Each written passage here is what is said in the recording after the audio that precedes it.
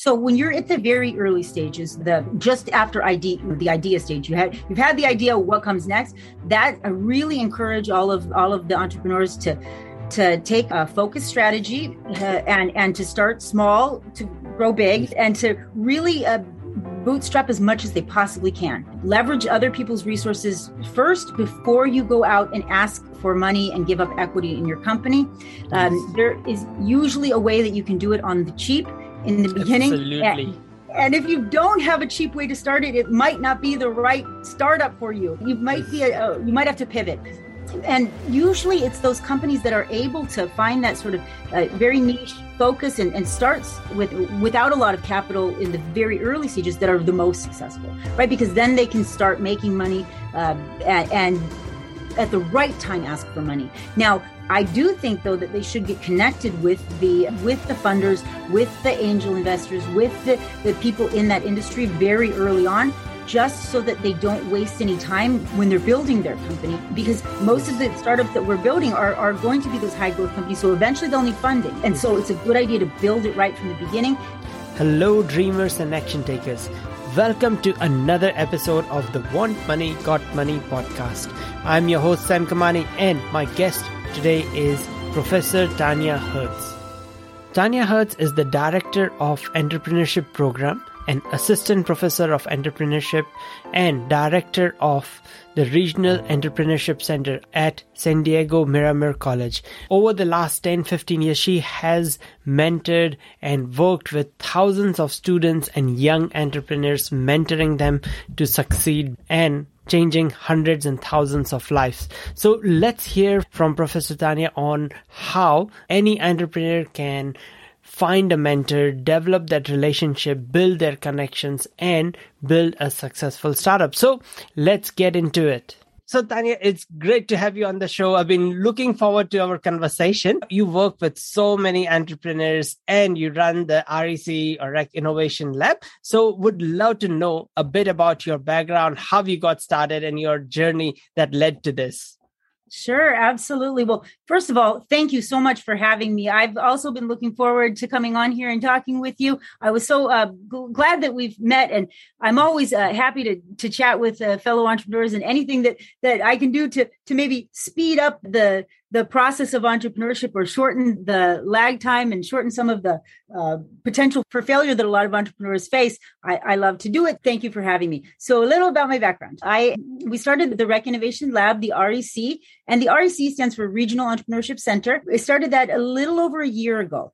So it was right after we had heard that, no, I take that back. It was right before we all had gone on quarantine and were sequestered in our homes, and we had not anticipated being virtual. We thought we were going to be a physical entrepreneurship center, and we learned very quickly that we needed to pivot or we would fail. And so we did. And since then, we've been entirely virtual from day one, practically, and had a lot of success and grown significantly since then. My background is in entrepreneurship, and I do come from industry and also education. I'll tell you, before I was at the Entrepreneurship Center, which is a regional community incubator, I was working for San Diego State University, SDSU, as a teacher of entrepreneurship and working with their program and their incubators. And a little over 10 years, I was teaching there, and I was frustrated. I was frustrated with the fact that resources were only available to the students for a very short amount of time. And then when they would graduate, they could no longer be part of the programs. They could no longer have access to resources, and they were just on their own. And I was always getting people come to me and they'd say, Tanya, I want to start a company. I have an idea. What do I do? And you can't tell somebody how to start a company in a conversation. And so I just wanted there to be something for regular people like me and all the people that I knew to start companies and high growth, high value companies. And so that's why we launched the REC. And since then, we've helped over almost 40 companies, 38 companies we started. Yeah. And we helped them to start more of those high growth type companies, the high growth, high value gazelle type startups, yes, where not a lot of community colleges don't usually take that model. It's been different, but successful and challenging and fun. And I wouldn't have it any other way. Yeah, absolutely. That makes so much sense. One of the thing is that since you have like a background in education, tertiary education, and all that, there has been in a lot of entrepreneurship circles, there has been some criticism of that sector that, because students end up they start their career with a huge loan. So it's a setback for a while in some countries, not everywhere, in some countries and around the world. And so but at the same time, I do see the benefits. What do you see as the main sort of pros and cons of going to college? It should other like early stage entrepreneurs or kids who are thinking about going into entrepreneurship, should they look at going to a university? Yeah, I hear this a lot where people say, "Oh, can I just bypass university? I'm not needing my degree for the job." If all you got out of that degree was a job, then you weren't making the most of your education, first of all, and maybe it wasn't the best education. Personally, I see so much value in getting that education, and I've found, but not always a university degree. It doesn't always have to be a 4-year degree. That's one thing that I think that maybe I might see a little different than a lot of educators. I think that if we utilize the community college system more and made use of the fact that we have this wonderful resource that anyone can access and for almost nothing. At the rec here, it's $46 for a 1-unit class. And that's virtually free. Yes. Absolutely. Nothing like what you pay at university. And so it's so heavily subsidized. We could educate entrepreneurs in that system. And I think that if it was done, then that could be maybe enough of an education in entrepreneurship. But I think there needs to be some. You need that foundational understanding of the concepts and the theories. You need the connections that you get, which Absolutely. are very, very difficult to get without them. And the importance of networking. Absolutely. And another thing that you did mention, that how you just started after the whole COVID and lockdown and everything, and how it made you go online. Same story, same thing happened to me. It's like I used to speak at conferences, and after my book is published, I was going around and I was supposed to speak at a conference in Dubai and in Canada and all around the place. But after the lockdown, nearly everything got canceled in mid-2020. And I was like, okay, what am I going to do now? I said, what's the next best thing? Where do people exchange ideas? If it's not in conferences and seminars and things like that, then that pushed me towards virtual events and podcasting. And so now it has allowed me to increase my productivity so much more, and I can access people from all around the world so much more efficiently. Absolutely. Yes. So I can definitely see that even after the whole COVID thing is gone and everything, this is not going to go away because it just... Yeah.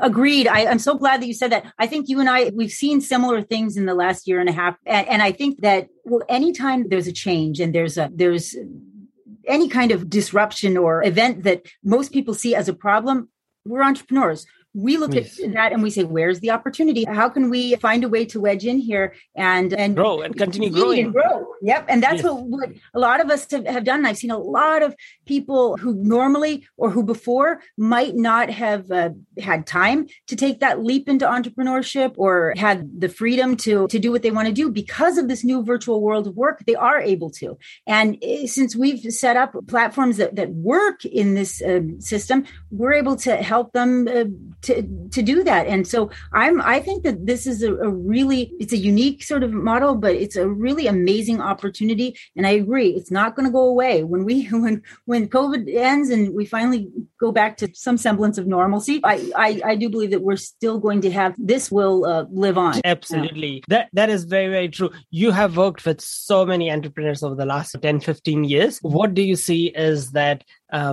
the best entrepreneurs the great entrepreneurs seem to do different to mediocre ones?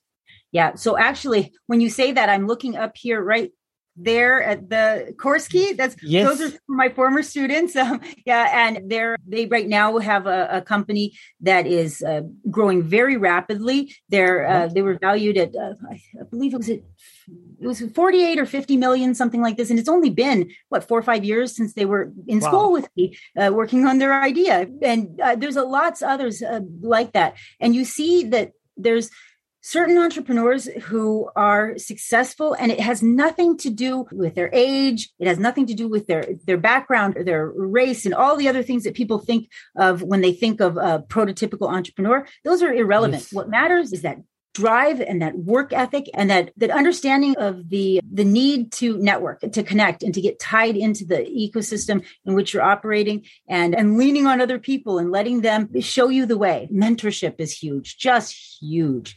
And so one of the things that I do with all of the entrepreneurs who are going through the incubator program at Miramar is I connect them with mentors very early, and connect them with mentors who are really big in the entrepreneurship world, investors. We have, Tech Coast Angels here. We have San Diego Angel Conference. We have some other big investment groups, and tying them or connecting them with those people with that experience is really big early. Very early. Mm-hmm. Yeah. So and they help them to do it right. Oh, that's such a good point. And it's also the you just mentioned about connecting and networking and having the right mentors. This show has got listeners in about 72 countries, and some of them might not have access to places like Miramar College. If there is a young entrepreneur who wants to get connected and who wants to get the mentors, where should they start? I can't recommend enough to just get tied into whatever that ecosystem is where you are. And usually there's a score there. Usually there's an SBA. And you can see some of the partners that we have is SBDC, a SCORE, all of these organizations that are there to help entrepreneurs. Get connected with as many of them as possible, make those connections, and then leverage those connections for more connections. I always am telling the students in my classes that you have your name for your whole life. And so it's so important that you establish your reputation, protect your name, and let people get to know you, and they'll help you to succeed. So I'd say just get out there and talk to as many people as you possibly can. Absolutely. I cannot agree more with that. It's even at the highest level of sports or performance, they all have mentors and coaches. And I'm sure most students look up to professors like you or as mentors, coaches. Who is your mentor or coach? I have a few. Would love to know about them, and how did you choose them and what you like about them? So it's funny. Sometimes So I think that the whole mentoring relationship, it should evolve organically. It shouldn't be something that's forced or phony or in any way. And so most of the relationships I have, they've just evolved. There's a few people that I go back to again and again. One of them is Greg Anderson. He's with a company on here somewhere, 21 Orange was his old company. He has a new company. I can't think of his name of his company right now, but he's 21 Labs. Yeah. Yeah, he has been an amazing entrepreneurship mentor for years for me. I've also connected with Alex Waters. I used to go every single week to a meeting with him, and he would take the time out of his really busy schedule. He was the director. He still is the director of the Jacob Center. He would meet with me every week and just let me bounce ideas off of him. And so I still consider him a mentor, and I reach out to him all the time. Claude Jones, I reach out to regularly, he's the director of Walmart Labs. And he also has a organization here in San Diego called San Diego Tech Hub. There's so many of them that I love. I'm thinking of there's several female entrepreneurs that I look up to. Jennifer Patel, she's been so helpful for me here in San Diego. She was one of the first people to introduce me to so many others.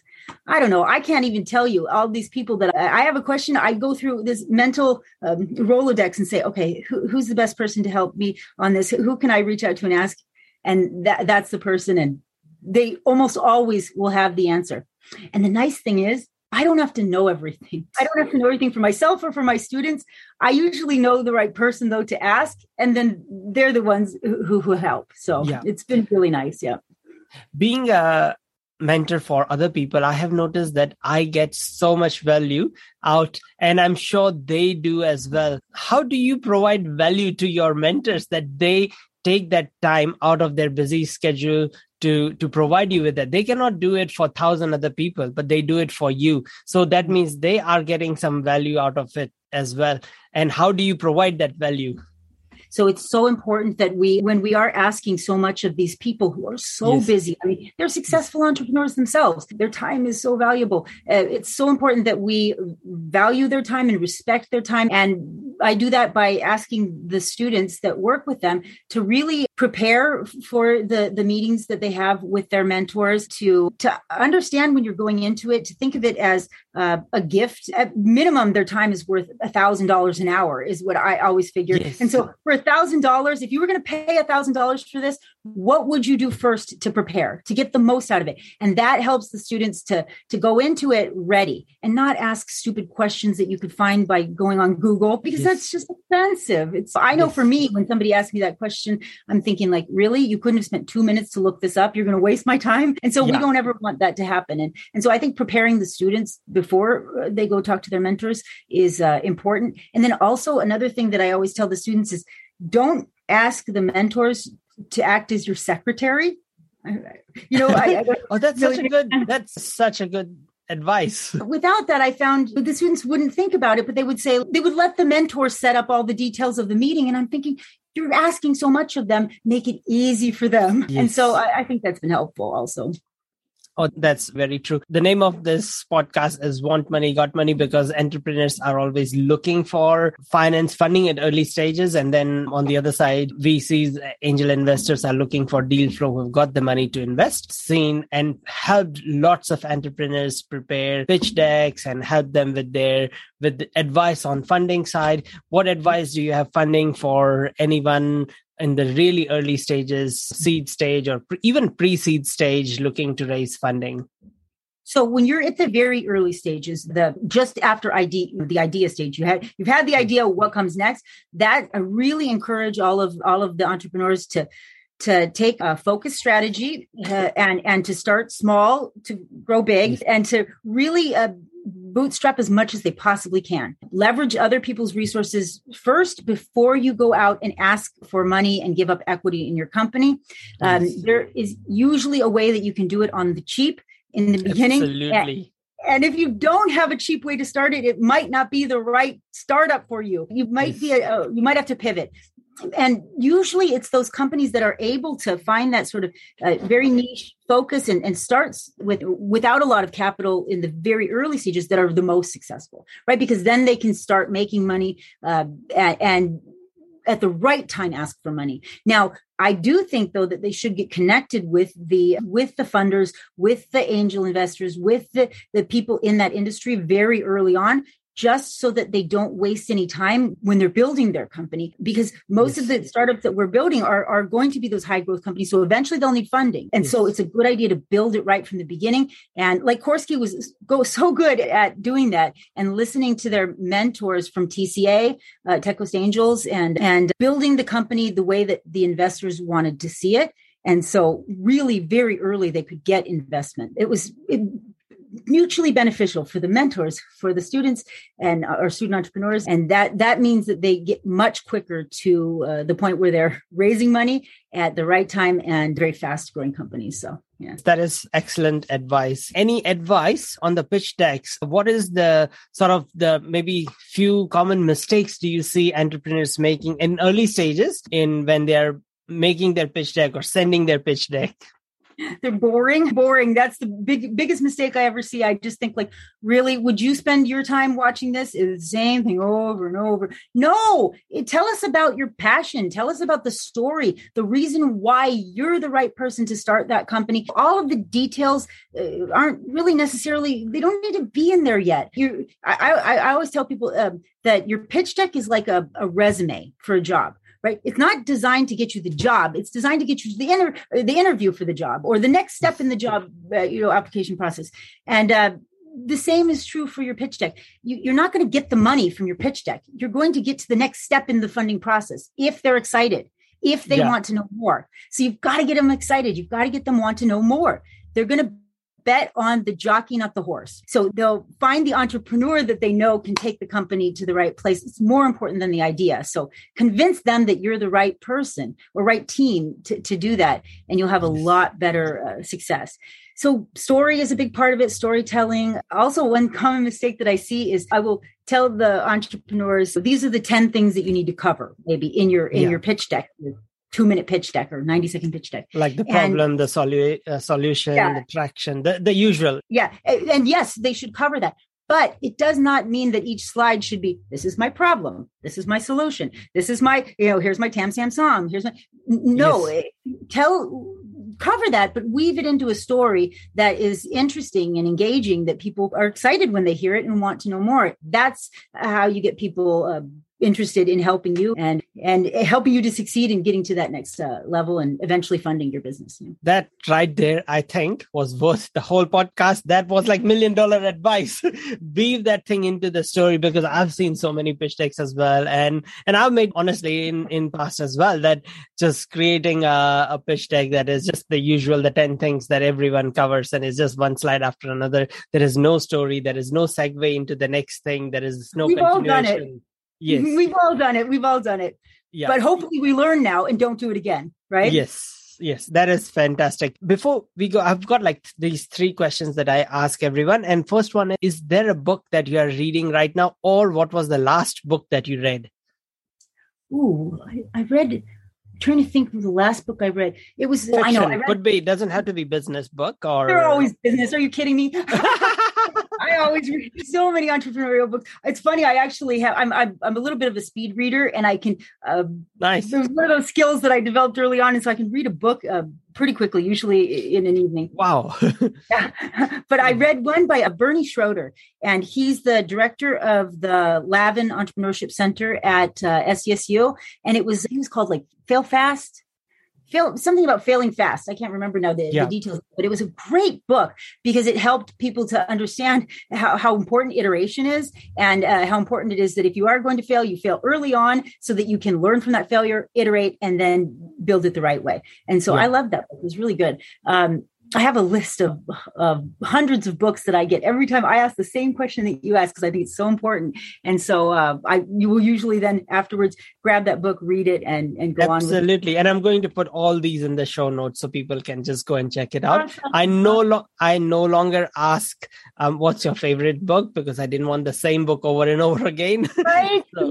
You do get those same answers again and again, which is nice to know what those are. But yes. Yeah, but agreed. I'm trying to think if I've even read anything nonfiction or for just pure fun lately. And I don't think I have. I better be better at work-life balance. I haven't read anything nonfiction in a very long time. I cannot remember when was the last thing. Yeah. So that's all good. Second question is that if you had to start all over again, say you are just fresh out of university, but you still have all the knowledge that you have gained so far, you have that knowledge, but you're just starting out, what would you do next? What would I do next? I probably wouldn't change a thing. I would get right back into what I'm doing right now. I love it so much. I love entrepreneurship. I would definitely be starting something. And I view what I'm doing right now as a startup at the Rec. It's sort of entrepreneurship, I would say, but it feels like a startup helping startups. So I'm always starting companies, and I don't think anything would change that way. I'd say I would get tied into the networks sooner and not be so afraid of failing.